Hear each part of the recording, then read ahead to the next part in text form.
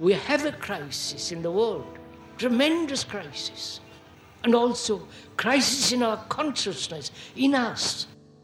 I see the urgency of change, radical revolution, mutation in the mind. I see it. It is necessary.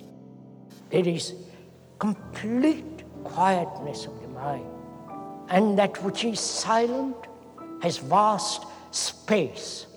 Only then that which is nameless comes into being.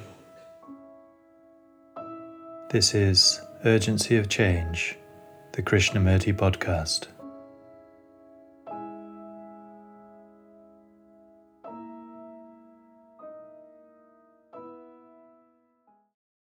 If thought, reason, knowledge, and experience will not bring about a radical revolution in the psyche, what will? Hello and welcome to episode 122 of Urgency of Change. Season 3 of the Krishnamurti podcast continues with the format of extracts carefully chosen from the philosopher's talks. Each weekly episode focuses on a theme explored by Krishnamurti, and the aim is to represent his different approaches to these universal topics. This week's theme is the psyche. Upcoming themes are measurement, attention and inattention, and accumulation. This is a podcast from Krishnamurti Foundation Trust, based at Brockwood Park in Hampshire, UK. Brockwood is also home to Brockwood Park School, an international boarding school offering a personalised, holistic education for about 70 students. It is deeply inspired by Krishnamurti's teaching, which encourages academic excellence, self-understanding, creativity, and integrity. Please visit brockwood.org.uk for more information. You can also find our daily quotes and videos on Instagram and Facebook at Krishnamurti Foundation Trust. If you enjoy the podcast, please leave a review wherever you listen to podcasts, which helps its visibility. This week's episode on the psyche has 4 sections. The first extract is from Krishnamurti's second talk in Ojai in 1976, titled "The Psyche is Put Together by Thought."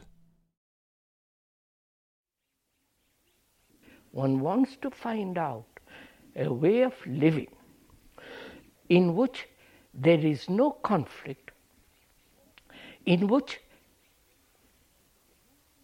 thought,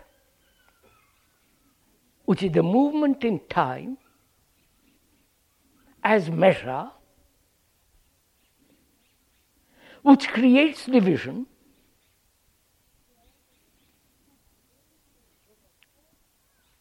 and whether thought can realize its own limitation and function where it is absolutely necessary, and not enter into the psychological field at all. Are you getting all this? No, please, this is...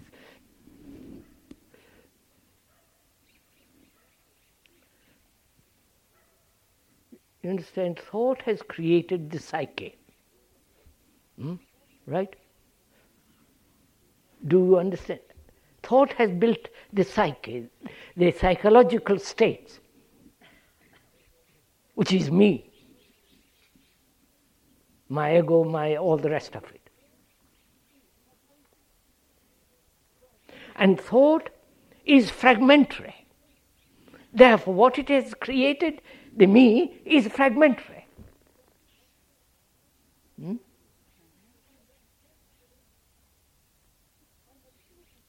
And then thought says, I must integrate with the whole,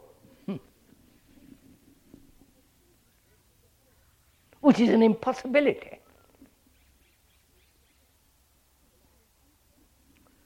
So that's the thing. And our consciousness is filled with the things of thought. Therefore, our consciousness is fragmentary.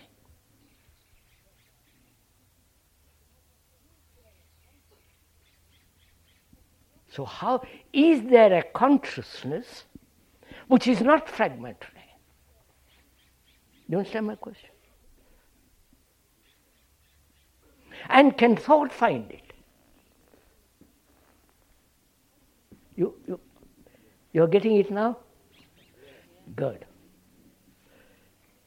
By Jove, it takes a long time, doesn't it?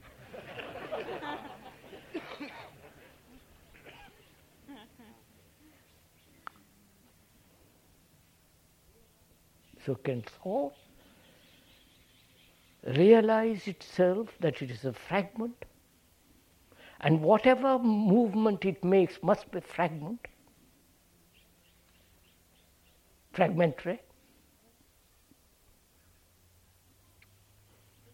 And is there an action which is not fragmentary and which can only take place when the observer is the observed and watching that which is undergoes a radical change? Now, we are trying. Next point is there a consciousness which is not put together by thought?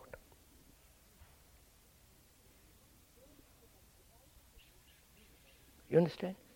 First, we have divided the universe as the me and the you, we and they, good and bad and evil and all the rest of it. We have divided it, which is thought has divided it. And then thought says to itself, is there a consciousness which is not put together by me?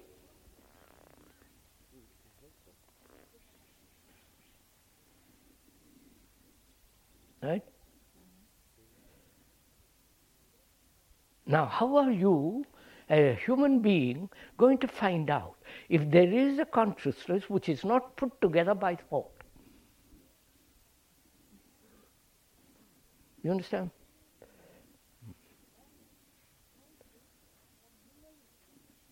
Man has tried this for millennia, you understand?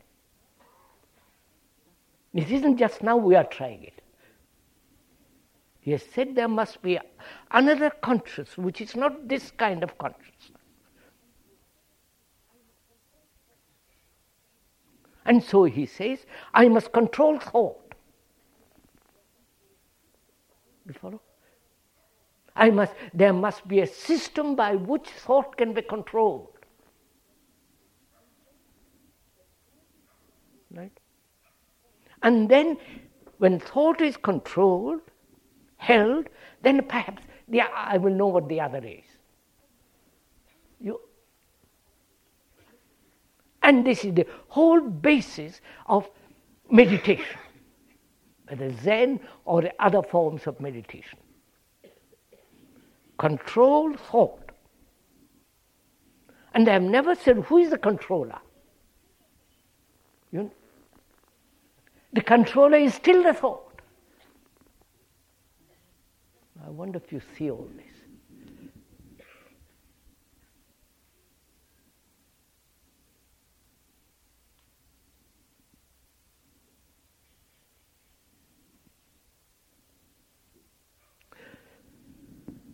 So,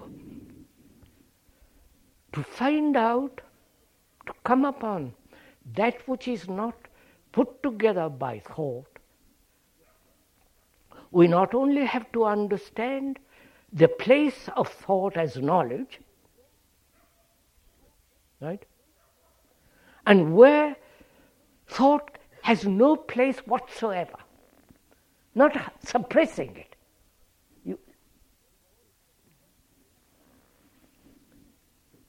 Thought has a place as knowledge in our daily superficial activities.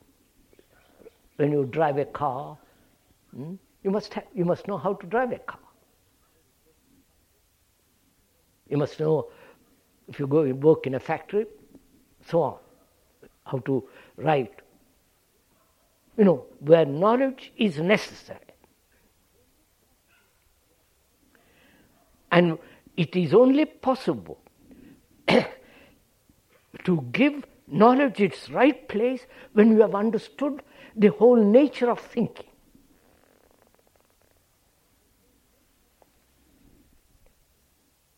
That is,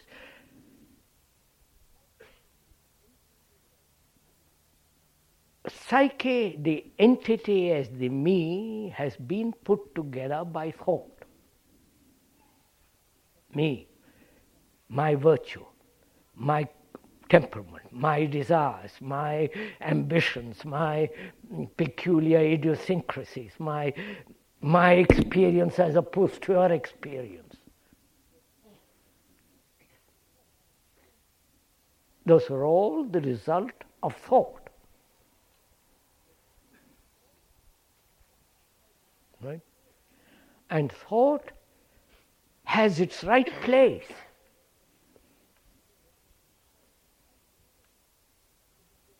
Otherwise, you couldn't speak. You wouldn't be able to understand the English language.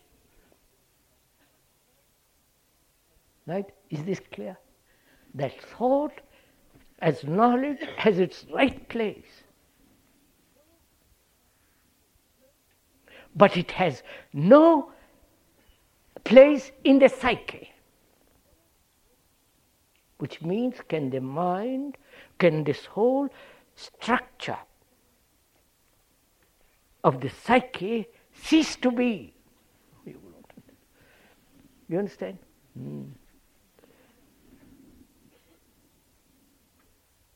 Then only you'll be able to, there is a totally different kind of consciousness, which you will never find through meditation. You understand? Even though you call it transcendental and all that nonsense, it's really, that word transcendental, it's a good word spoiled by cheap meditation.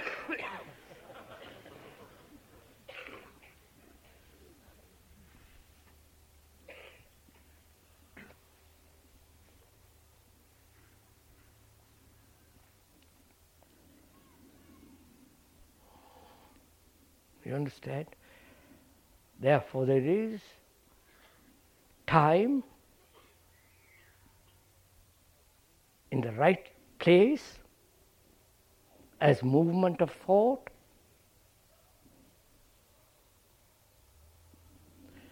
measurement. In the technological field, you must measure, otherwise there is no technological activity at all. And all the things that thought has created is reality. Right? All the things that thought has put together is reality. But thought has not put together the mountain or the tree. But that is also a reality. Right? Please follow this carefully.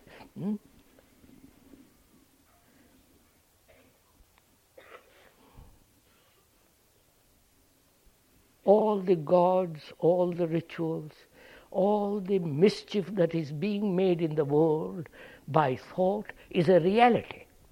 War is a reality. Killing people is a reality. The violence, the brutality, the callousness, the destruction is a reality made by thought, put together by thought. And nature is not reality, is actuality, but not put together by thought. Wait, go slowly, I'll show you something else. Right? All the things that thought has put together including wars, violence, all that is a reality. The mountains, the trees, the rivers, the beauty of the sky is a reality, but it's not put together by thought. Belief is a reality, put together by thought, but it's neurotic. You follow? The neuroticism is a reality.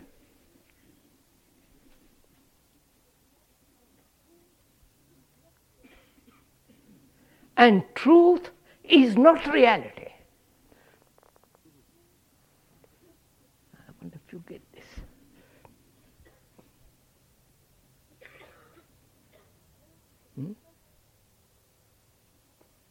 Thought can never touch truth.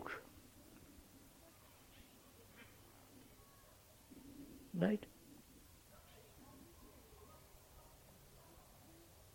Then what is the relationship between truth and reality? Are you interested in all this? I don't know. No. You understand? We have examined the nature of thought. We said thought is material process, matter, because it is stored up in the brain, part of the cell, which is matter. So thought is a material process in time, a movement. And whatever that movement creates is reality.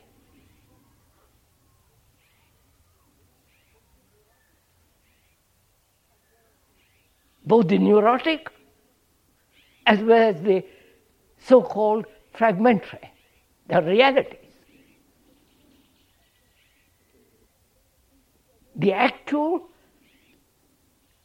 is a reality, like the microphone. And also nature is a reality.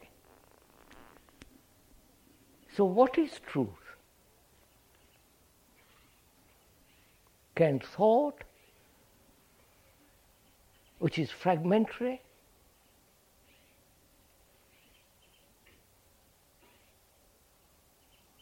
which is caught up in time, mischievous, violent, all that, can that thought find truth? Truth being the whole.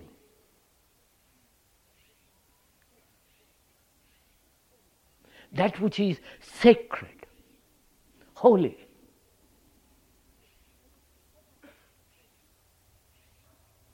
And if it cannot find it, then what place or what is the relationship of thought, of reality, to that which is absolute? You understand?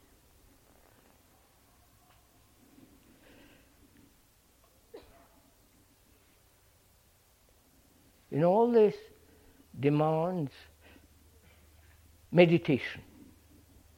This real meditation, you understand?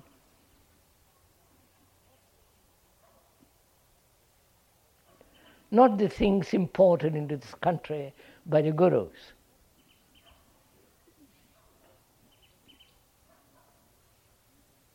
Whether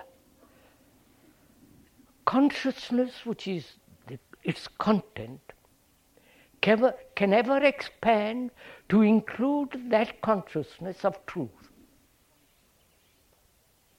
Or this consciousness of the psyche, the me, with all its content, has to end before the perception of what is true.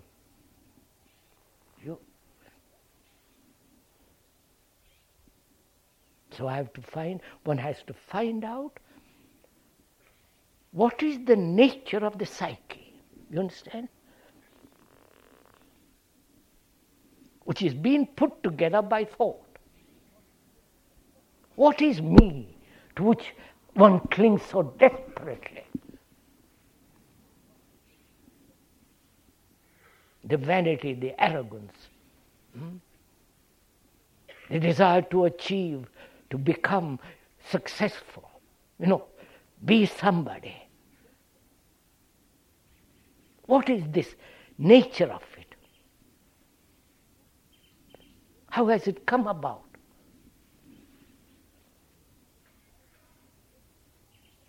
Because if that exists, the other cannot be. You understand? That if I am egotistic, in its total sense, not in a part, fragmentary sense, totally. Because one is totally self-centered. You may pretend.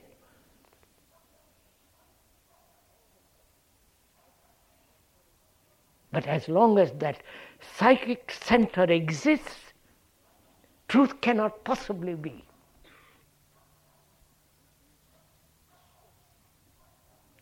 Because truth is the whole, and so on, so on. So how is the mind being all the senses, the emotions, the memories, the prejudices, the principles, the ideals, memories, experience, the totality of that, which is the psyche, which is the me, how is that to end and yet behave in a world which is now? You understand?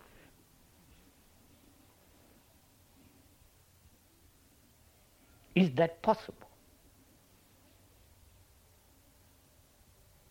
To find that out, one must go very deeply into the question of fear, very complex problem of pleasure,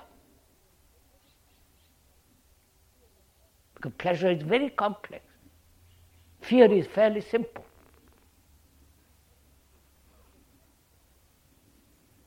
Pleasure is what this one demands.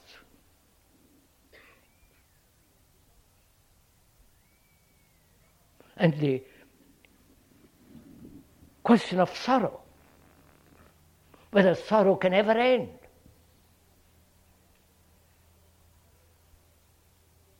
Man has lived with sorrow upon millennia.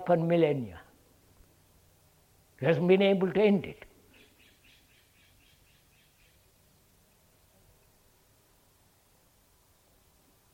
And one must also go into the question of what is death. Because love, all that is the matrix of the me.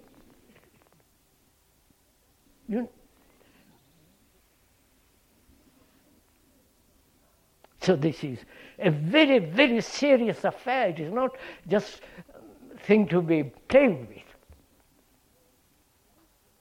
One must give one's whole life to understand this. To live in this world completely, sanely, without the psyche. You understand? Not escape. Not go off into some monastery, commune, or this or the other, but to live here. In this mad, insane, murderous world where there is so much corruption, where politics are divorced from ethics, and therefore there is corruption. To live in this world sanely, without the psyche, the me. You understand? It's a tremendous question.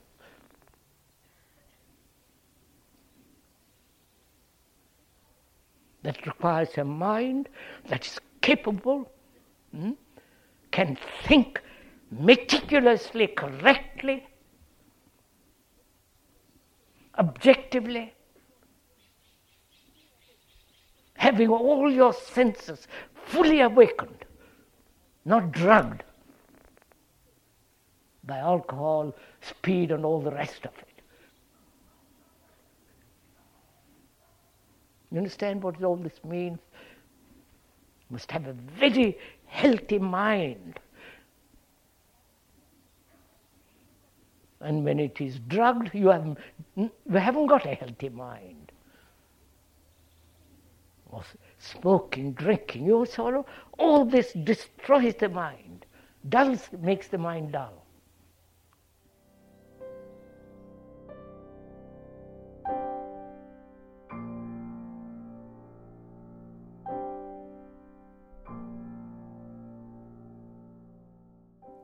The second extract is from the second talk in San Francisco, 1983, titled Time and the Psyche.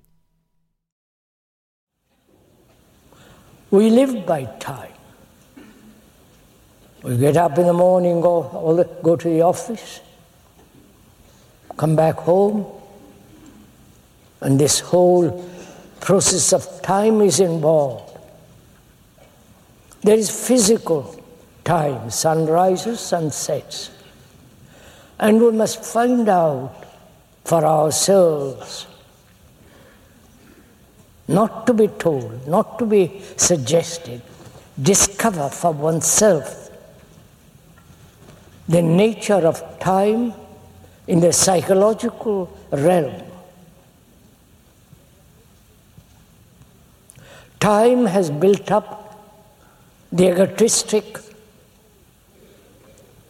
the personal, the whole psychological world. We think time is necessary in that area, and we are questioning whether the psyche, the me, the ego, the self, the center from which all action takes place, whether it is caught in illusion and therefore pursues the idea of time, whether the psyche, the you, has evolution at all, or there is no future for the psyche, for the me. The future is the movement of the past modified by the present and continues as the future. So, the past is maintained, however modified. The past is the accumulated knowledge, experience. The past is the observer. I hope all this is clear. The past is the knowledge that we have accumulated, whether it be of yesterday or thousands upon thousands of yesterdays. That's the past. That past meets the present environment, society, and so on. And the past gets modified, slightly changed, but the past remains as the past and continues as the future. This whole cycle is called time. The accumulation of knowledge in the physical world or in the scientific world needs time. It is acquiring more and more knowledge, however limited that knowledge is. But we're asking, is time necessary at all? Or time is a factor in the psychological world, and the evolution of the psyche, that is the me, the ego, the self, has a future.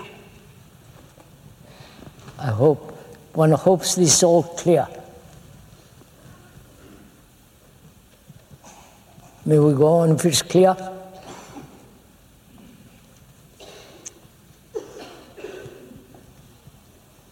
Knowledge, which is the accumulation of experience, which is tradition, which is the past, is in fact time. Now, we are questioning whether fear, which is part of time, whether fear has a process of evolution, gradual growth, ending, or future has no time at all.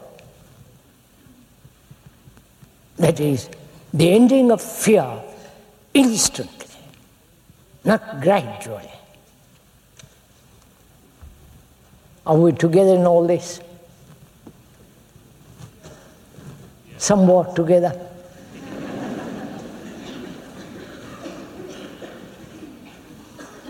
Because our concern is whether fear can end ever,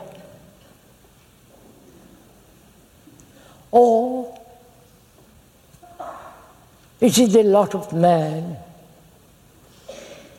as sorrow to have fear till the end of his days. We tolerate it. We accept it as a part of life. And we try to escape from fear. Fear being something that is painful, dangerous, to be avoided. Fear of some incident of the past, continued as memory, and that memory breeding fear. We all know what fear is. Not a particular form of fear, fear of darkness, fear of something or other, but we are concerned with the root of fear. What is the cause of fear? And in asking that question, to discover for oneself the root of it. Not merely the clipping off the branches of fear, the various expressions of fear. If you want to cut down a tree, you don't trim the branches, you cut the very root of the tree.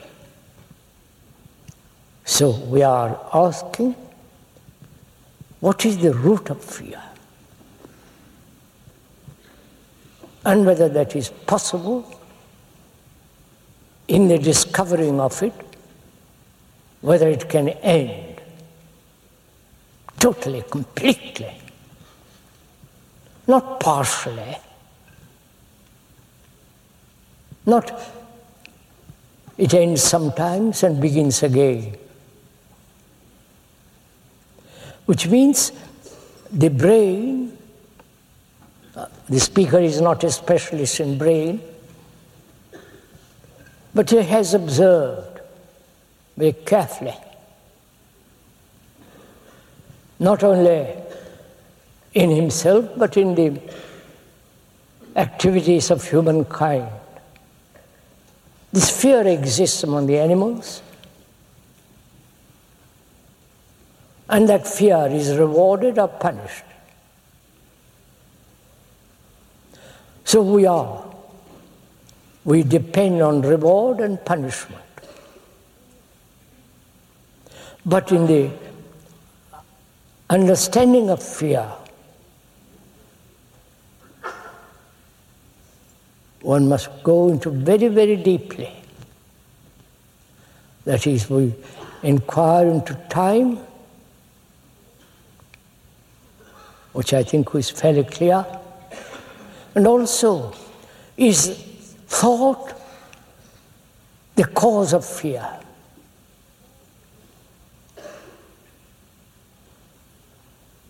Thought is time. They are not two separate activities. Thought has created fear. That is, psychologically, one remembers some incidents that cause fear, and that incident is recorded in the brain, and the brain then is afraid of that incident happening again. So thought is responsible for fear, as time is.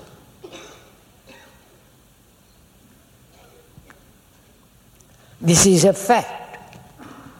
This is not an invention by the speaker, but when one observes these two elements, time and thought,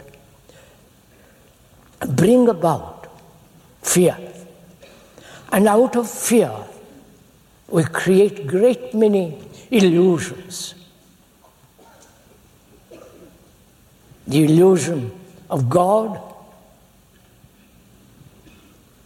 I hope you don't mind saying this. The illusion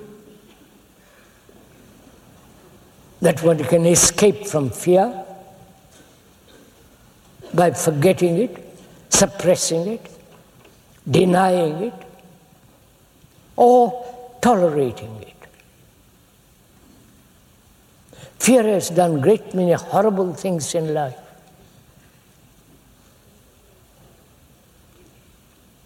Things that any sane man would never do. Fear of war, being destroyed, your homes, yourself, your relations, and all the rest of it. But we never inquired into the cause of wars, which we went into yesterday. Separate tribalism,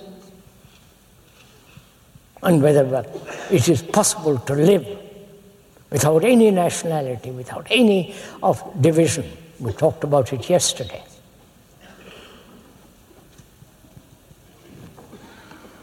One does not know if one realizes we are in a great crisis, not only outside as war, but also crisis in our lives, crisis in our consciousness. We are trying to stop a particular kind of war, nuclear war and all the rest of that business. And that fear that in finding security in division, that fear, the desire to find security in division, which creates fear, then that fear brings about wars. I hope we are all following all this. Please, we are thinking together.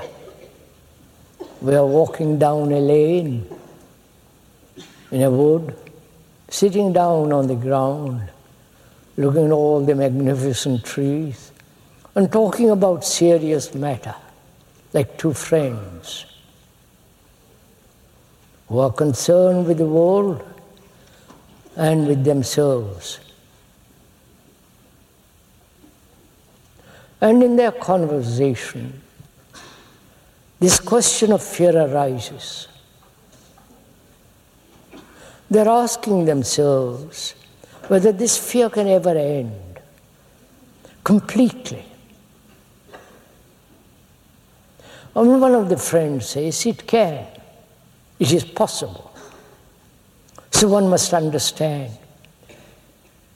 not intellectually, superficially, but very deeply that time and thought are involved in the causation of fear.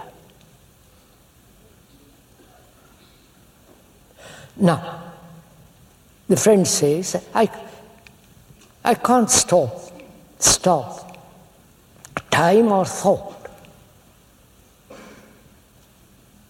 It's impossible to stop it. But the other friend says, it's not a question of stopping it. It's not try to exercise will in order to stop it, but to understand where time and thought are necessary and where they are not.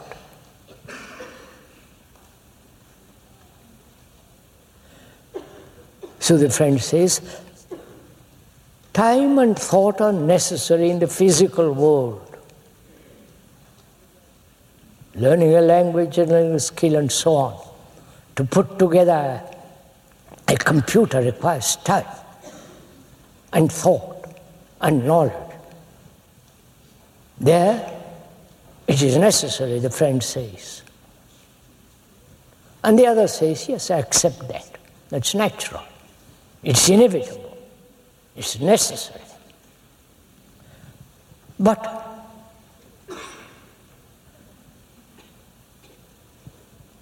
in the psychological world, my brain has been conditioned through time, through thought. So to understand the nature of fear, one must understand why the brain, I hope you're following all this. We are two friends talking together.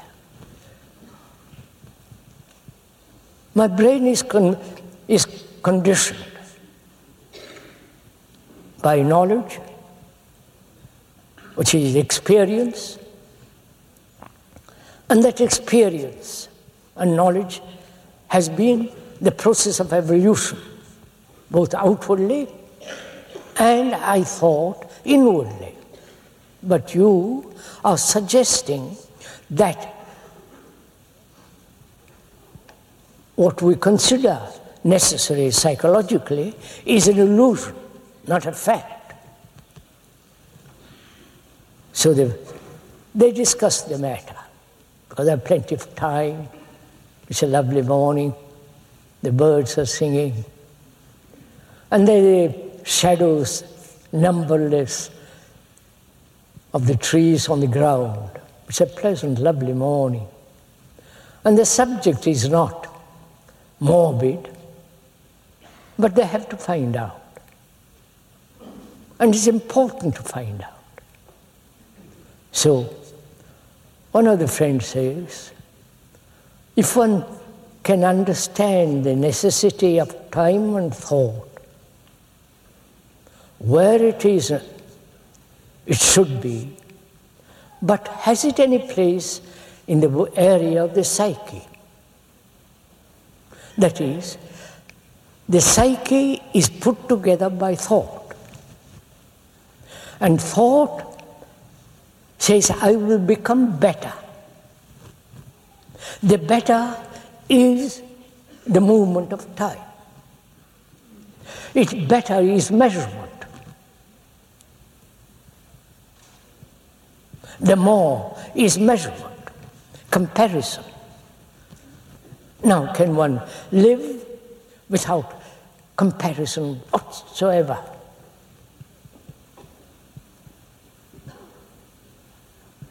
Of course, you have to compare between two cars, two houses, two gardens, two machines, and so on. But why should we live with always comparing inwardly? Is it possible, he asked his friend, to live without comparison whatsoever? That is, never compare, never try to become something more.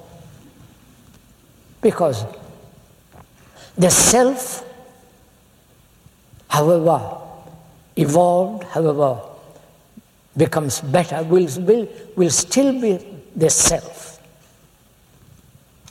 Still be very, very refined selfishness.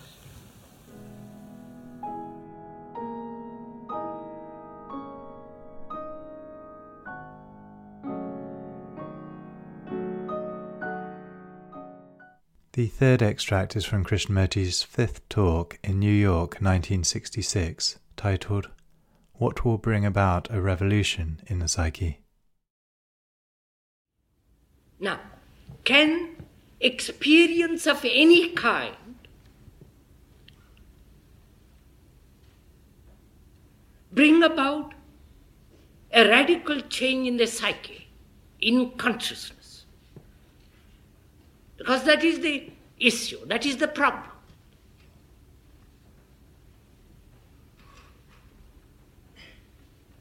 Our consciousness is the result of the past. We are the past. And a mind functioning within this field of the past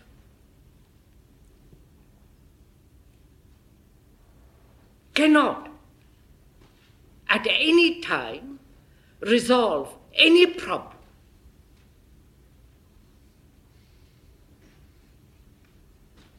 So one must have a totally new mind. A revolution must take place in the psyche. And can this revolution come about through experience?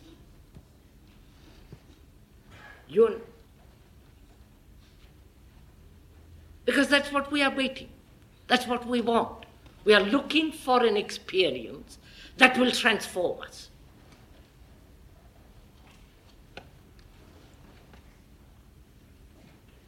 But that's why we go to church, or take drugs, or sit in meditation.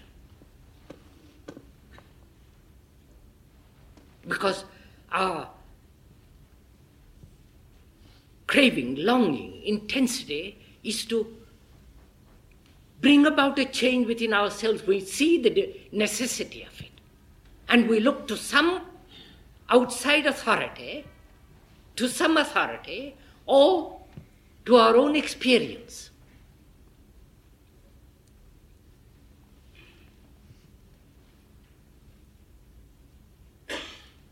So is there any outside authority, outside agency, as God, as an idea, a belief? Can any outside agency bring about this transformation? That's one issue. Second,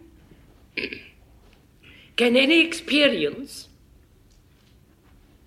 through any means bring about this total revolution in the psyche?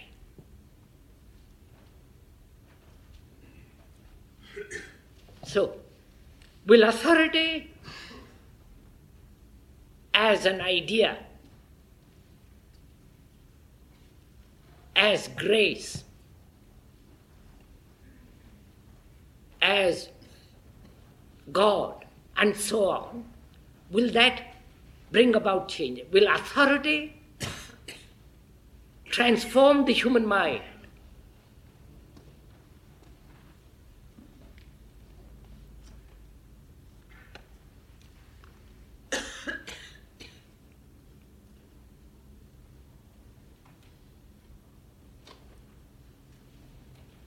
I think this is very important to understand.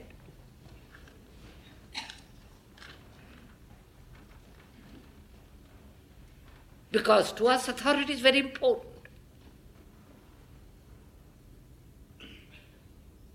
Though one may revolt against authority, we set up our own authority.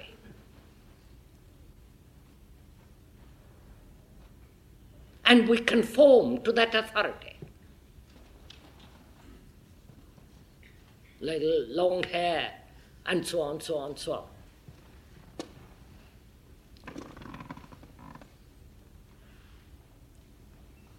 So there is the authority of law, which one obviously must accept. Then there is the psychological authority.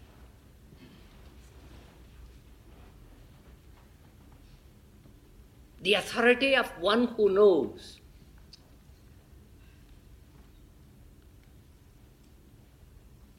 As the priest. And nobody bothers about the priests nowadays. At least the so-called intellectual, fairly clear-thinking people don't care about the priest, the church, and all their inventions. But they have their own authority, which is the authority of the intellect, reason, or knowledge. And they follow that authority.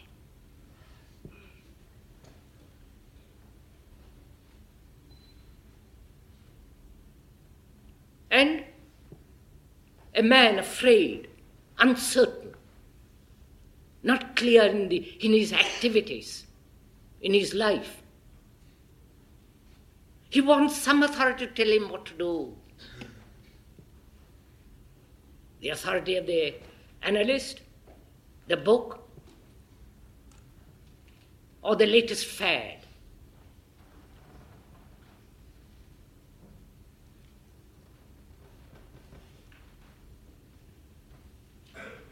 So can the mind be free from authority? Which means free from fear.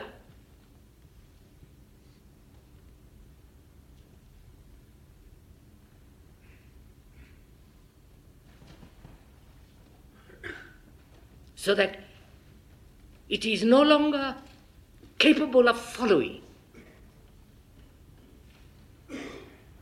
And therefore, putting an end to imitation, which becomes mechanical.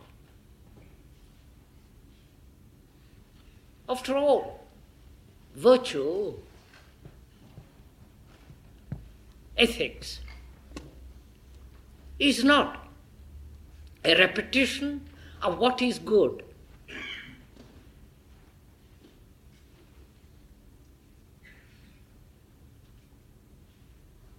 The moment it becomes mechanical, it ceases to be virtue.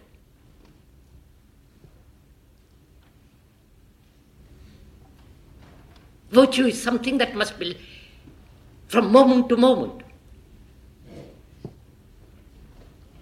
Like humility. You cannot cultivate humility. And a mind that has no humility is incapable of learning.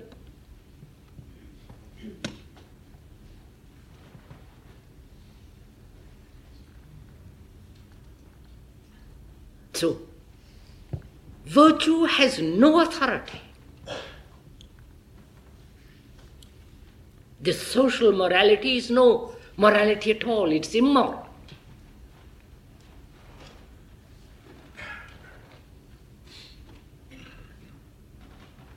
because it admits competition, greed, ambition.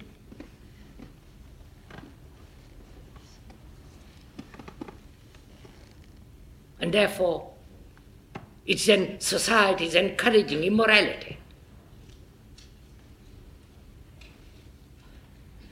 But virtue is something that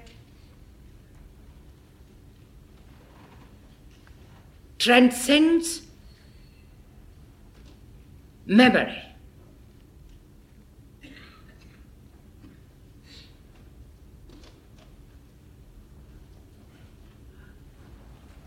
But yet, without virtue, there is no order.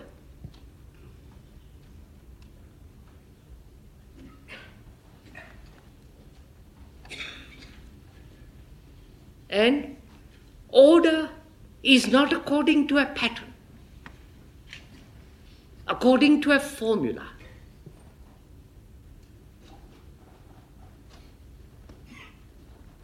And the mind that follows a formula through disciplining itself to achieve virtue creates for itself the problems of immorality. Right?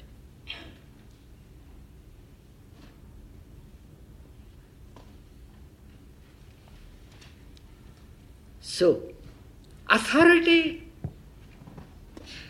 whether it is an external authority, which the mind objectifies apart from the law as God, as moral, and so on, that authority becomes destructive when the mind is seeking or understanding what is real virtue. And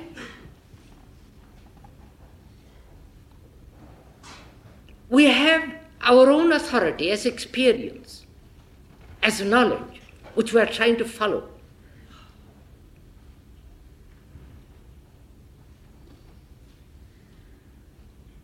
And so there is this constant repetition, imitation, which we all know.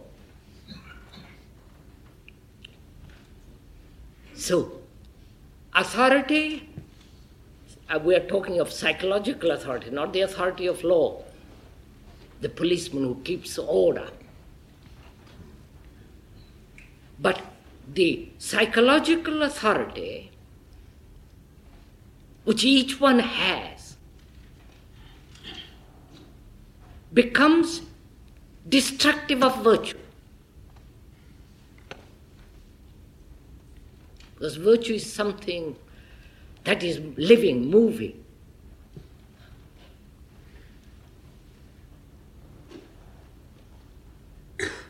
As you cannot possibly cultivate humility, as you cannot possibly cultivate love, virtue cannot be cultivated. And there is great beauty in that. Therefore, virtue is non-mechanical. And without virtue, there is no foundation for clear thinking. You know that it brings in a problem of discipline.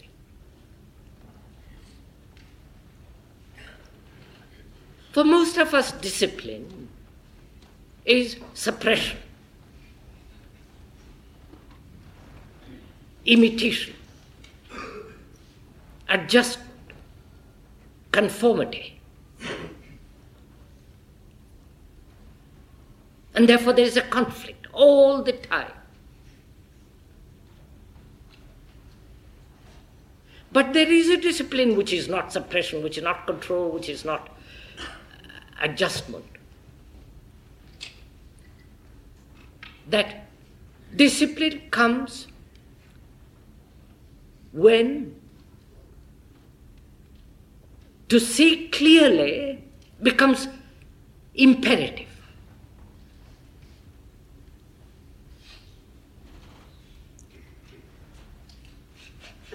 Look, we are confused.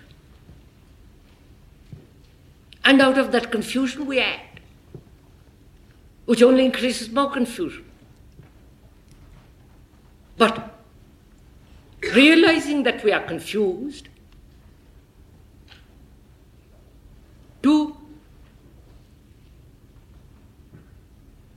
not to act demands great discipline in itself.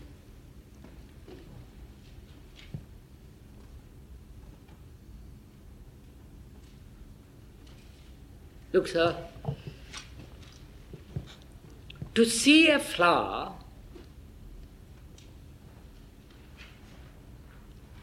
demands a great deal of attention. If you really want to look at a flower, at a tree, or at your neighbor, or your wife, or your husband, you have to look. And you cannot look if thought interferes with that look. And you realize that. One sees that fact. The very observation of that fact demands discipline. There is no imposition of a mind that says, I must be orderly, disciplined to look. I hope this is clear.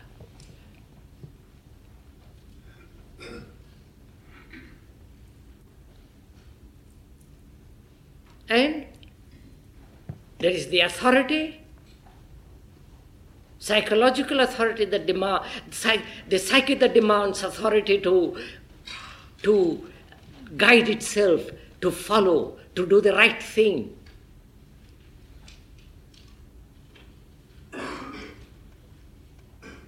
Such an authority ends all virtue.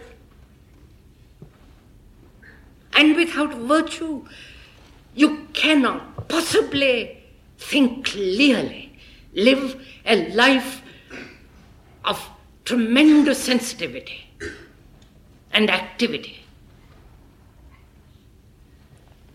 And, as we said, we look to experience as a means to bring about this revolution in the psyche.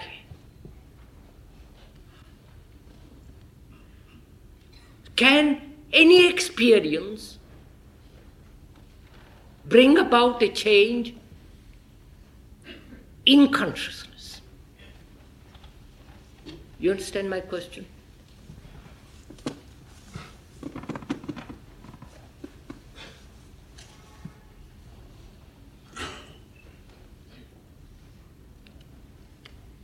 First of all, why do we need experience?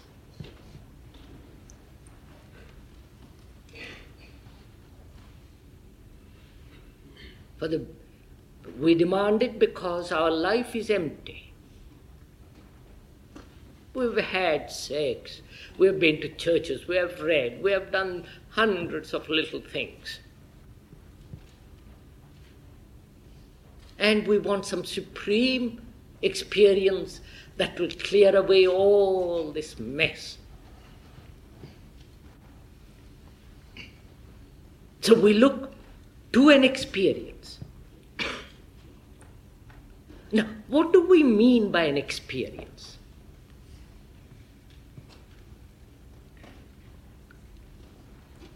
And why do we demand it? Please, this is a very serious question. Do go into it with me. Find out for yourselves, if I may suggest, why you want experiences.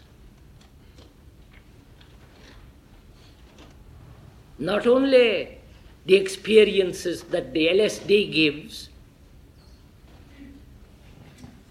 but also other forms of experiences.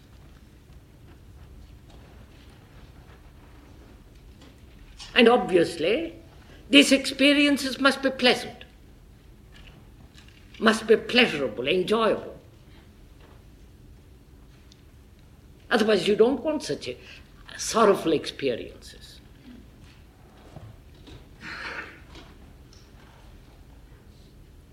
Why?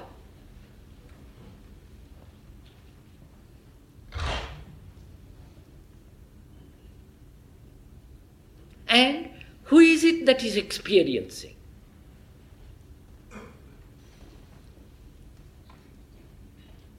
And when you are experiencing, actual experiencing, in a state of experience, is there an experiencer who says, I am enjoying it? Or all experiences are always in the past, never at the moment.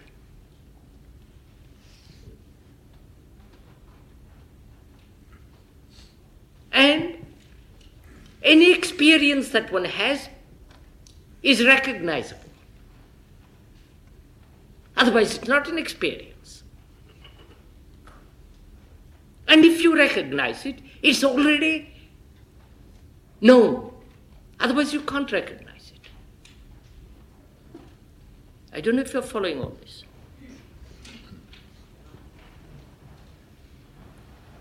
So a mind that demands experience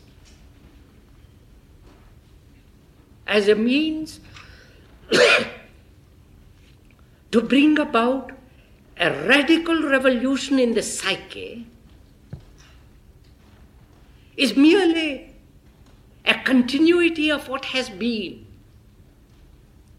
And therefore, it is nothing new in experience. And we need experience for most people to keep them awake. Otherwise, you go to sleep. If there was no challenge, if there was no response, if there was no pleasure and pain, we would just become vegetables, cow-like. So, experiences keep us awake through pain, through suffering, through every form of discontent. On one side, it acts as a stimulant, and experience prevents the mind from clarity,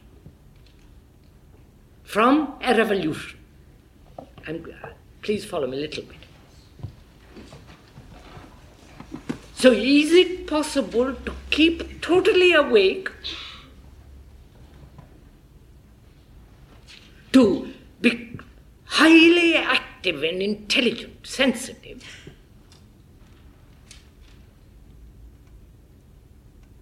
and because it is sensitive, tremendously active, it doesn't need experience.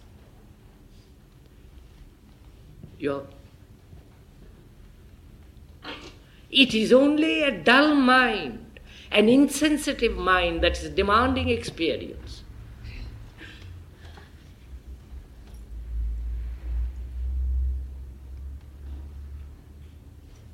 Hoping through experience, it will reach greater and greater and greater experiences of enlightenment, and so on.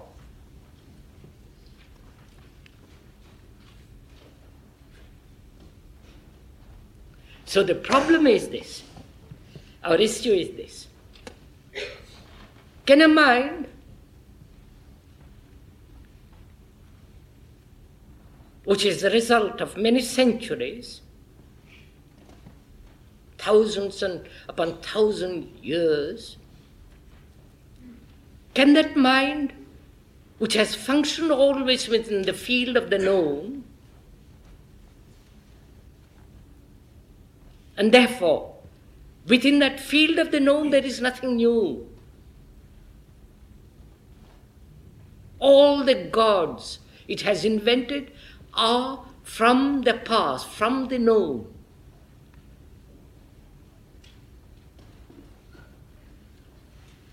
And can a mind, by thought, by intelligence, by reason, bring about this transformation? You understand am I making myself clear? We need tremendous psychological change. Not a new neurotic change.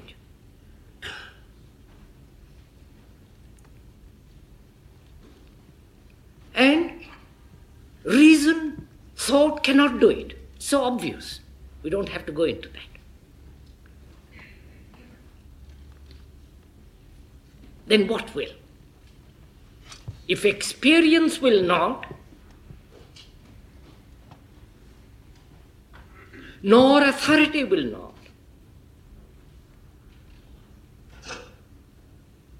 then what will?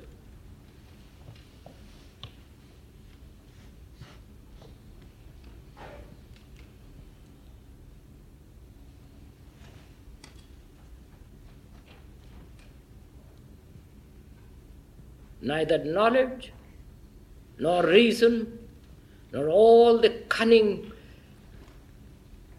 activities of the intellect will bring about this radical revolution in the psyche.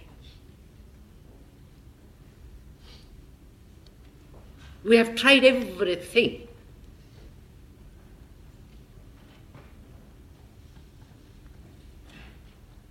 So one asks oneself, what will?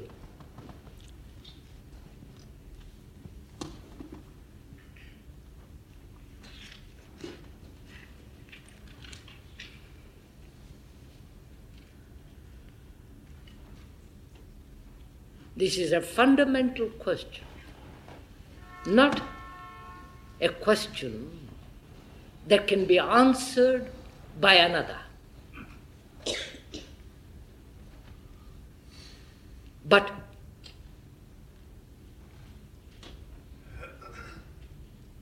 in examining the question, you understand? In examining the question, not in trying to find an answer to the question, we will find the answer. And therefore, to put that question, you must be tremendously earnest.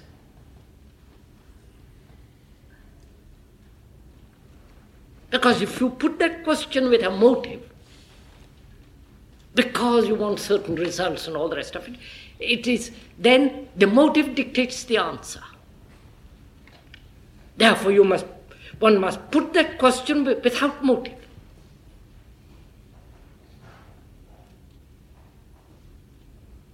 Without any profit. And that's the extraordinarily difficult thing to do, because all our activities, all our demands have motives.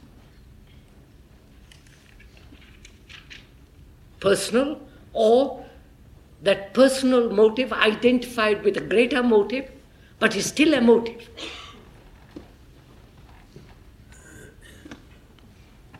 So what will bring about if thought, reason, knowledge, experience will not bring about this radical revolution in the psyche? And it is only that revolution that will solve all our problems.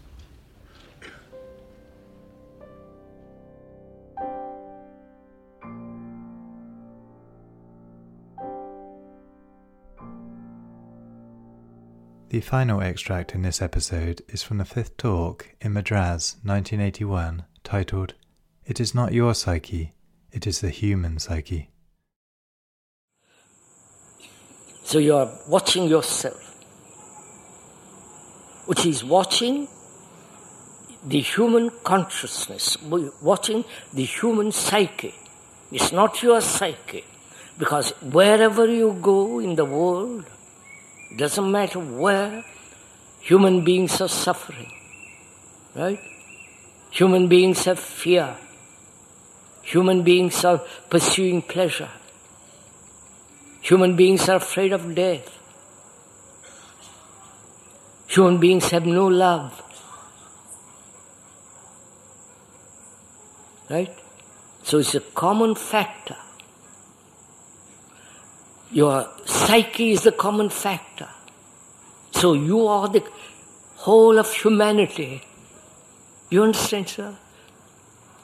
I know this is something probably new to you, therefore you're rebelling and resisting it. But if you just listen to it, you will see that's a fact for yourself.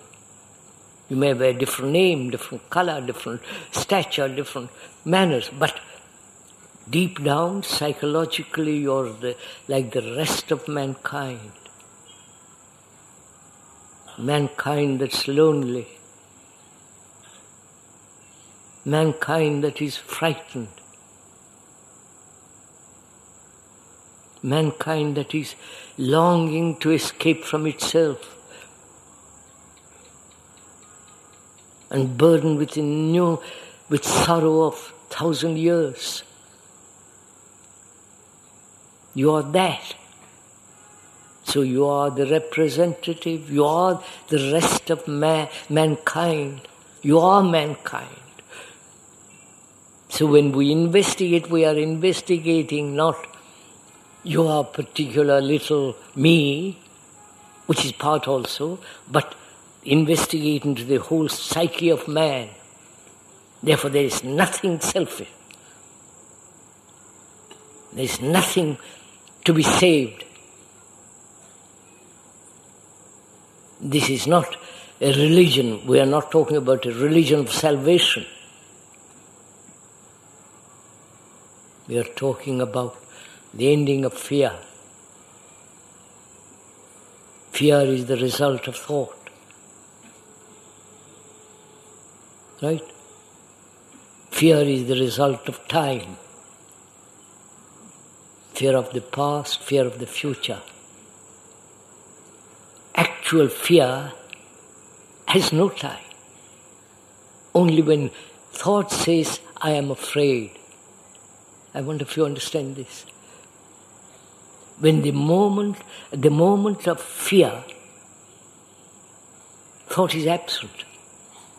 Right? It's only a sensory responses, right?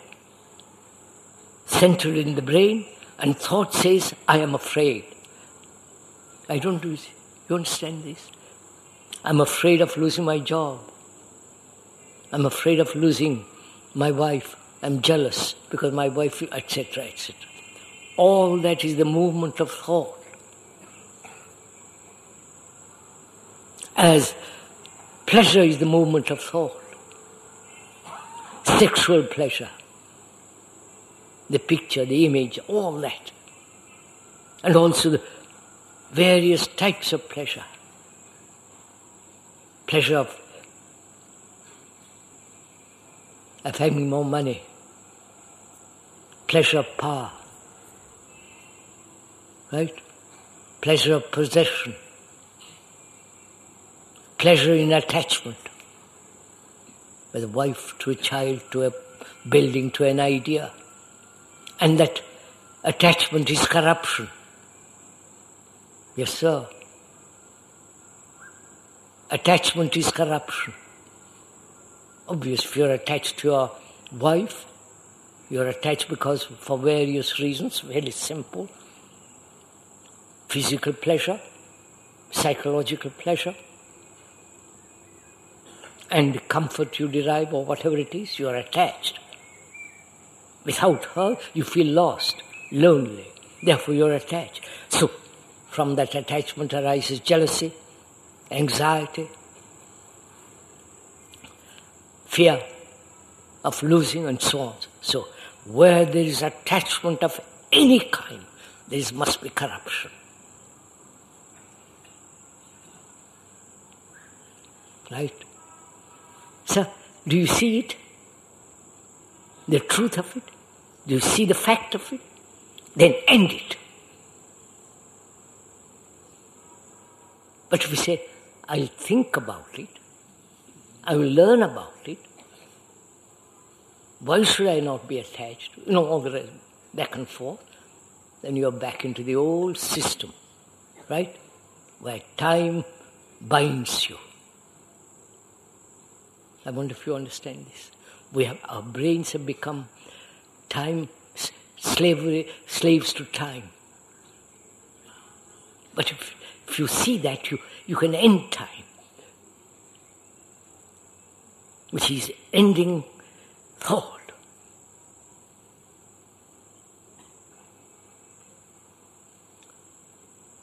But before we go into much deeper things, this you must clear.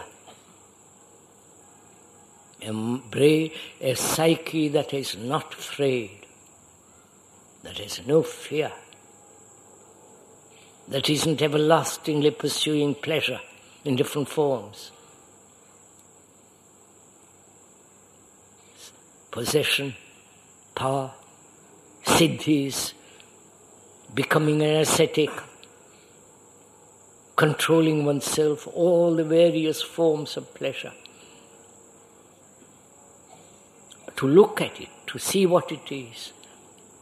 It is not a pleasure when you see a sunset, beauty. But it becomes pleasure when thought says, I must have it again, I must go there again. You understand all this? So see it and do it instantly.